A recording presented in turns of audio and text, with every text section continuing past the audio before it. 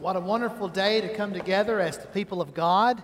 And we appreciate so much our orchestra being back, working and using your gifts to bring praise and glory and honor to God. And as those that heard the message this morning in the early service, orchestra is actually involved in the Bible story that we're going to have today from 2 Chronicles chapter 5 through chapter 7. So that's where we're going to be today as we study God's Word together. And I told the 10 o'clock service this opening illustration to them because it dawned on me that something happened a few years ago. I just come here to be pastor, and we had 3 worship services. And in that particular Sunday in the New Life building, I don't know if what happened to the machine, but there's a smoke machine that will sometimes help show the lights, that you can see the colored lights a little better. But that smoke machine was possessed by a demon, I guess. I'm not sure, but the smoke machine produced too much smoke, and so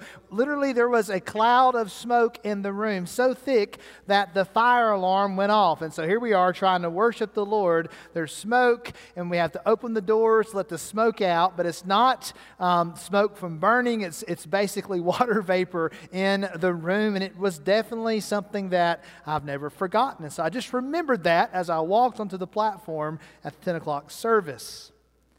There was actually a time, though, in the history of Israel that the Lord Himself came in the form of a thick cloud more than once. But in particular, it happened in 2 Chronicles chapter 5 through verse 7. So I'm going to summarize those chapters for you right now. But before we get into that, if you want to follow along with the message, you can use YouVersion, the Bible app, and click on Events in First Baptist Church, or you can text FBC Notes to 77411. FBC Notes to 77411. And as Cody was saying, who introduced me before I preached last service, if you do that, then you'll know when I'm going to finish my sermon, at least when I'm going to be close to finishing the sermon. So maybe that will help you remember the message and also know when Pastor Cade's about to wrap it up. So those of us that are joining online and television, thanks for being here today. Let's just go into the Word of God together. This is a standalone message. We finished Joshua last week, and this is several hundred years after Joshua. Israel is now well established as a nation. They've had several kings. They had King Saul, they had King David, and now they have King Solomon, who has just completed the construction of the temple, and they're going to dedicate the temple to the Lord, and that's when the Lord sends His glory. When the Lord sends His glory. So the Bible says that King Solomon assembled together all of the leaders of Israel. All the heads of the tribes and all the patriarchs came there to Jerusalem to bring up the Ark of the Covenant into the temple from the city of David. So all the leaders of Israel, all of the patriarchs, all of the heads of the tribes gathered together there in Jerusalem, and it was the Feast of Tabernacles in the nation. It was the priests who were the ones that were allowed to transport the ark, that brought the Ark of the Covenant and that tabernacle, that tent of meeting. They brought that tabernacle into the temple along with all of its furnishings there, those holy utensils used for worship. So all those things were brought into the temple, the ark, the tabernacle, and as they were being brought into the temple, King Solomon and all of Israel there were sacrificing sheep and oxen, too many to count. Then the priest brought the ark of the Lord into its place, the inner sanctuary of the temple called the Holy of Holies. The priest then came out of the Holy of Holies in the most holy place, and then all of those Levitical singers made their voices heard in unison, and they were accompanied by musicians, those with cymbals, harps, lyres, and 120 trumpeters. When they all praised the Lord together, saying, "He is good, His love endures forever," then the house of the Lord was filled with a cloud, so that the priest could not stand to minister because of the cloud. For the glory of the Lord had filled the temple. Then Solomon said, "The Lord has said that he would dwell in the thick cloud. I have built a magnificent temple for you, a place for you, God, to dwell forever." Then the king faced the people who had gathered there, and he blessed them. He said, "Blessed be the Lord, the God of Israel, who has kept the promise he made to my father David, who wanted to build a temple himself for the Lord. But the Lord told my father David, 'You will not build the temple, but your son will build the temple for my name.' Now the Lord," Solomon says, "has fulfilled his promise, for I am the king in place of my father David, and have built this temple to honor the name of the Lord, the God of Israel." Then Solomon faced the altar there, the Lord's altar in the temple, and then prayed a prayer before the whole assembly of Israel. And after he finished praying, fire came down from heaven and consumed the burnt offerings and the sacrifices, and the glory of the Lord filled the house. The priests could not enter the house of the Lord because the glory of the Lord had filled it, the temple. Then all the Israelites who had seen the fire come down and the glory fill the house bowed down on the pavement with their faces to the ground and worshiped, saying, "Truly he is God, and he is good, and his mercy endures forever." Truly he is good, and his love and mercy endures forever. This is the Word of God, a summary of 2 Chronicles chapter 5 through chapter 7. And you can thank me for summarizing it and not reading all of those verses, all right? Good stuff from the Word of God. You know, when we come to a passage like this, it needs to remind us, even as I'm about to give you some principles of things that we might be able to do, a posture, a positioning that we might see God send His glory among us, we have to remember that this took place ultimately because God in His sovereign goodness desired to commemorate this dedication of this momentous occasion for Israel, the construction of their temple, and He decided to send His glory among them. What is His glory? The glory of God is the sum total of all the attributes of God. And God chose by His sovereign goodness to present His glory, to manifest His presence, both with a cloud and with fire to consume the sacrifices, that they might know that He truly was the God of Israel. God is not a God that you can put into your box or my box or construct an image to show who He is. God is spirit, the Bible says. And all those who want to worship Him must worship Him in spirit and in truth, Jesus says. So God is not like a genie in a bottle that you rub. He comes out, you tell Him what to do. God is not like a machine that you push these 3 buttons and then God will do what you tell Him. God is God. He cannot be put into any human box. I want to establish that. And so these principles I'm going to give you from the Word of God are really a guide, a posture to help us position ourselves. It's kind of like what Elijah says when God sends the fire down upon that offering in 1 Kings 18. Elijah, he had prepared the altar. He had watered it because he wanted to show that only God could send the fire, and all he could do was build the altar, was place the wood, and do what the Lord would have him do, but God had to send the fire. And God has to send His glory in His time and His way. That's introductory thoughts here. This is not steps 1, 2, 3, 4, and boom, God's going to send His glory. He's God, we're not. He's sovereign, we're not. You got it? All right, first truth. Because we can't apply this to our lives. I really believe that. I really believe that we can put ourselves in position to experience the Lord. Number one, we learn from this passage, God sends His glory when we are assembled together to worship Him. He sends His glory when we're assembled together to worship Him. Now, we know from the beginning of chapter 5, Solomon assembles all of those leaders of the tribes, the family patriarchs, all of those in charge. All the men of Israel have gathered together, chapter 5, verse 3 says. Chapter 5, verse 6 tells us that those who had gathered are referred to as the congregation. That's the word used, the congregation of Israel. Don't forget that. They're said to be the congregation of Israel. So they've gathered, they've assembled, and that's when God sends His glory.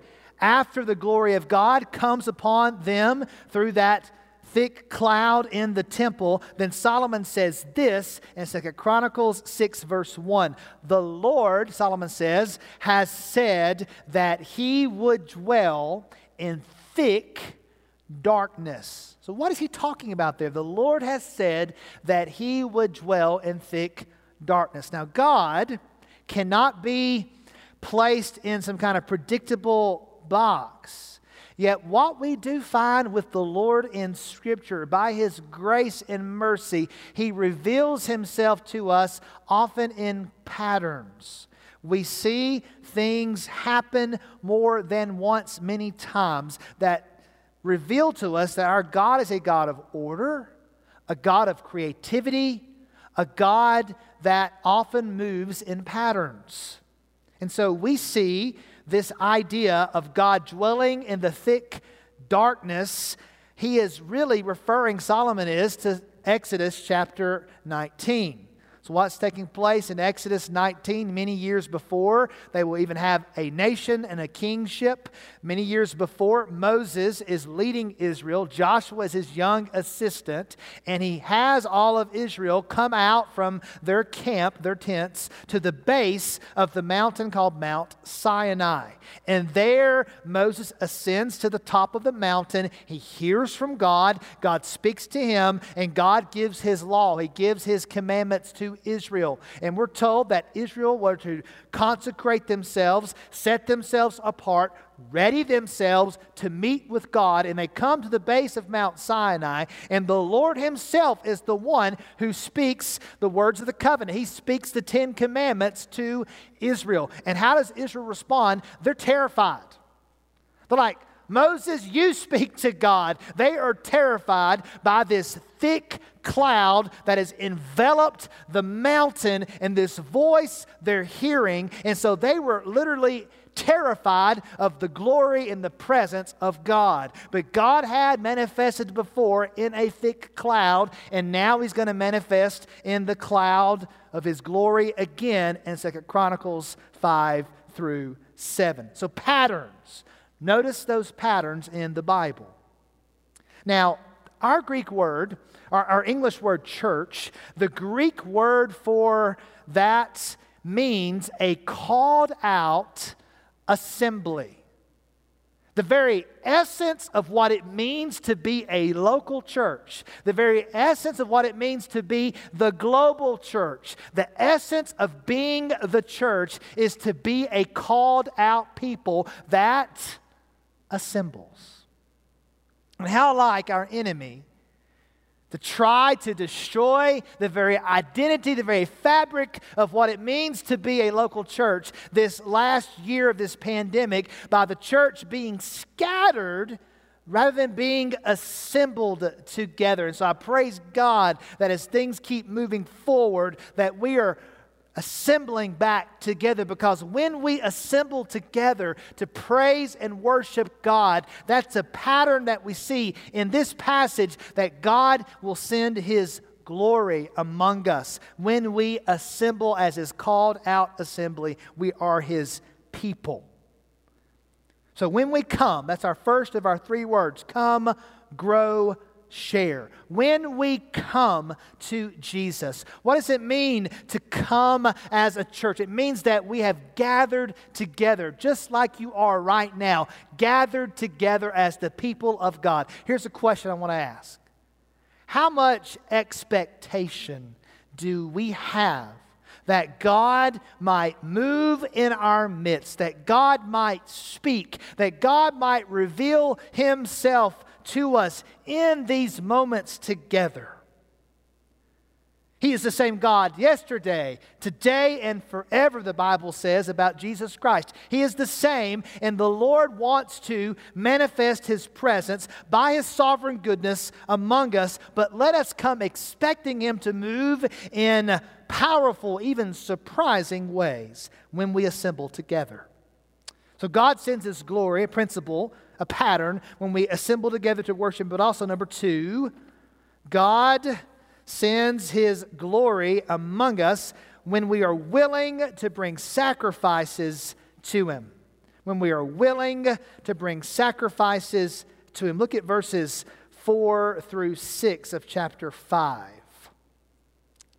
So God sends His glory when we're willing to bring sacrifices to Him. Verse 4, and all the elders of Israel came, and the Levites took up the ark. And they brought up the ark, the tent of meeting, and all the holy vessels that were in the tent. The Levitical priests brought them up. And here's the key verse.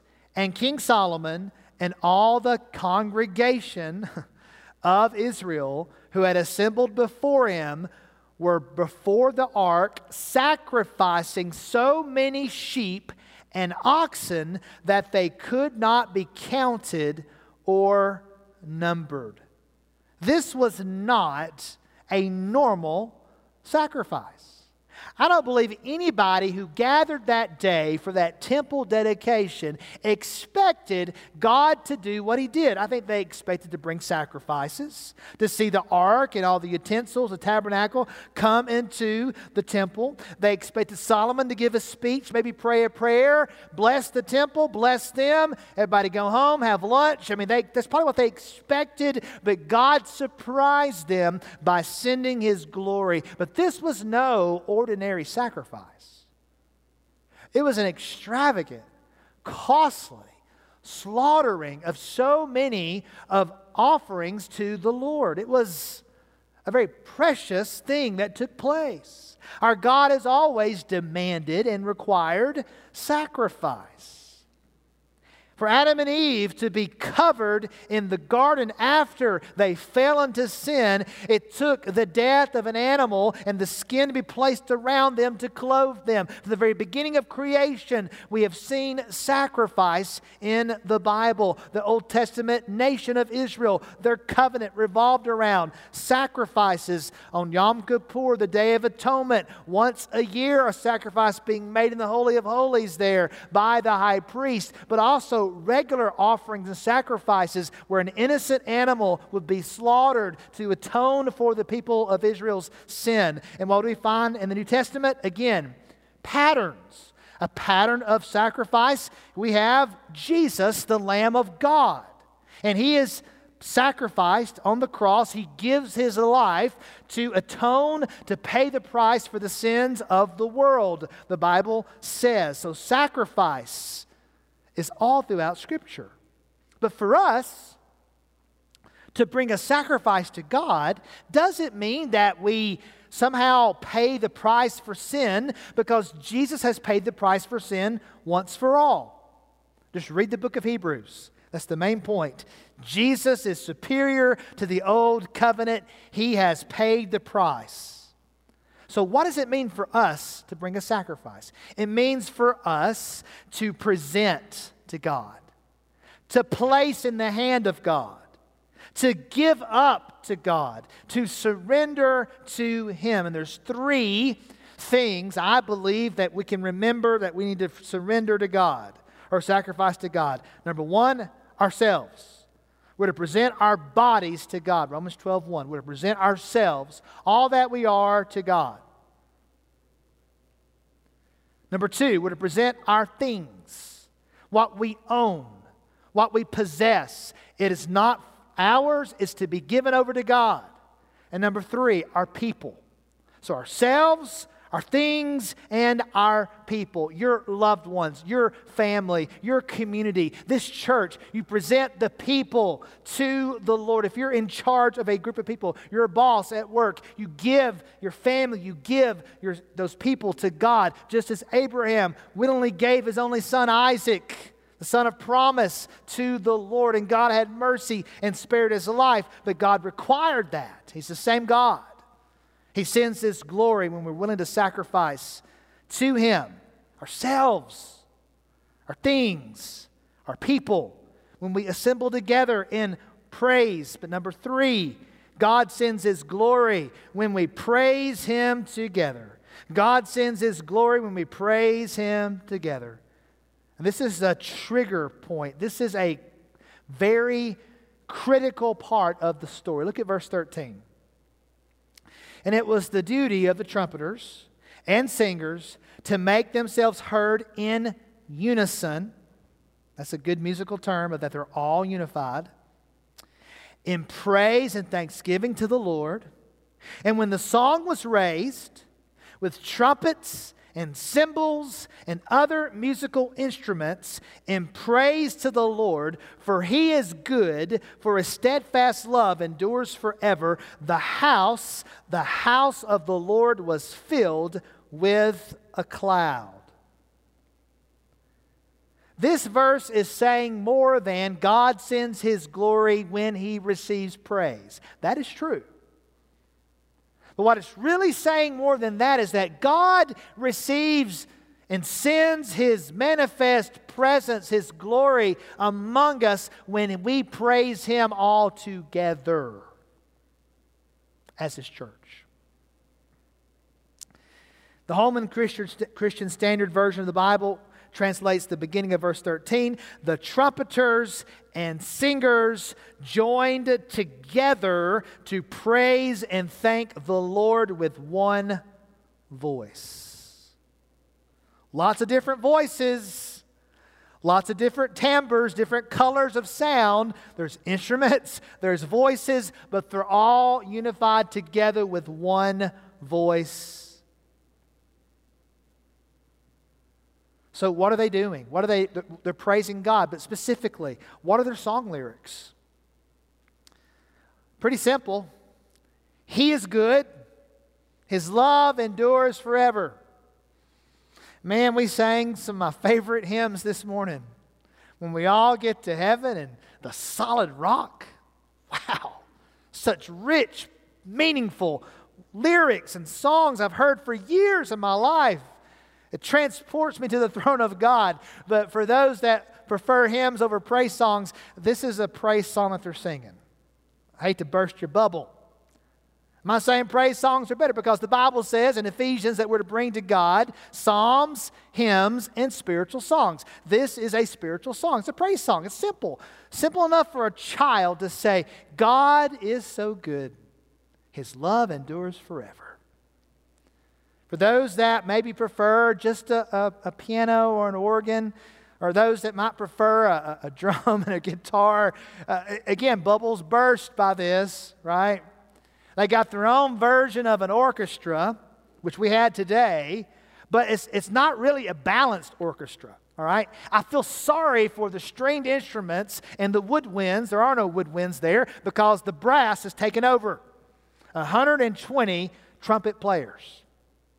Listen, there's one word for that, and it's loud. And it doesn't say they were beating the drum. It says they had cymbals. Cymbals are loud. And so the poor harpists and lyre players, lyrists, I mean, they're overwhelmed by the singers and by the clang of the cymbals and by the trumpet. But it doesn't really matter the style or the elements. What matters is the unified worship that God is receiving.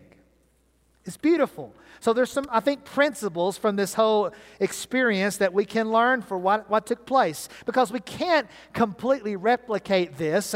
I doubt next Sunday we can have 120 trumpet players in all of our services. Hey, let's go find somebody who plays the lyre. Who even plays the lyre anymore? All right, so again, this is not like cookie cutter, carbon copy. It's a principle. What are the principles? It's unified. It's unified praise. Everybody is singing and playing together. It's jubilant. It's joyful. It has some volume, and there's instrumental diversity. That's beautiful to God. It's focused on who God is. It could be the greatest song in the world, but it's the songs that focus on the character of God and who God is that glorify Him the most. He is good. His love endures forever. And it begins with the leaders. We're not told while they're singing and playing that the congregation assembled is singing along. Now, they respond. They end, as we'll see next point, by falling on their face in worship. So worship takes place. They're all praising God together, but the music is coming from the leaders, the Levites, the instrumentalists, the singers. So worship needs to flow in a congregational assembled setting from those leading the worship. They're to be not worship leaders, but lead worshipers themselves. We're all called to praise the Lord like this, in unity, with a joyful noise, focusing on who God is. And our lead worshipers set the tone, just like the Levites did. Know this, church, it's not the Ark of the Covenant that brought the presence of God into that holy temple. It wasn't the people of God. It wasn't the sacrifices. They were important that they were presenting to God. It was the people of God praising Him loudly, both with instruments and their voices in unison for His goodness and enduring love. That was the trigger that sent the cloud. The Lord's glory invaded that temple, and the trigger was the praise of God. God sends His glory when we praise Him together. Oh, no doubt we can testify today, if you're behind this podium, of times that you've sensed the very presence and power and goodness of God in your life when you were gathered with the people of God in the moments of praise and worship unto God. God still sends His presence, His goodness among us when we unify together in our praise. So we got to assemble. That's a principle. The church scattered for mission. We assemble that we might experience His presence together. We bring our sacrifices to God, not to atone for sins. Jesus Christ paid the price for all sins. We bring ourselves, we give our things, we give our people to God. And then we bring joyful, unified praise to Him. But lastly, God sends His fire, God sends His glory when prayers are offered unto Him. Now you can thank me that I didn't read all 30 verses of Solomon's prayer in chapter 6. It's a beautiful prayer. He praises the Lord God for keeping His covenant of promise, His love that He made to David. He's humble in his prayer. Solomon says, this temple that I've built cannot contain you, God. Nothing that we build with our hands can contain the living God who is above, who is higher, who is greater than any human construction. He is greater, and so he's humble. He asks for the mercy of God, the forgiveness of God, for all the people that are going to sin against God there in Israel. He says, God, hear our prayers that we pray toward this place. Then he concludes his prayer by saying, Lord God, arise and come take your resting place. And in His sovereign goodness, God says, yes. How? Look at chapter 7, verse 1.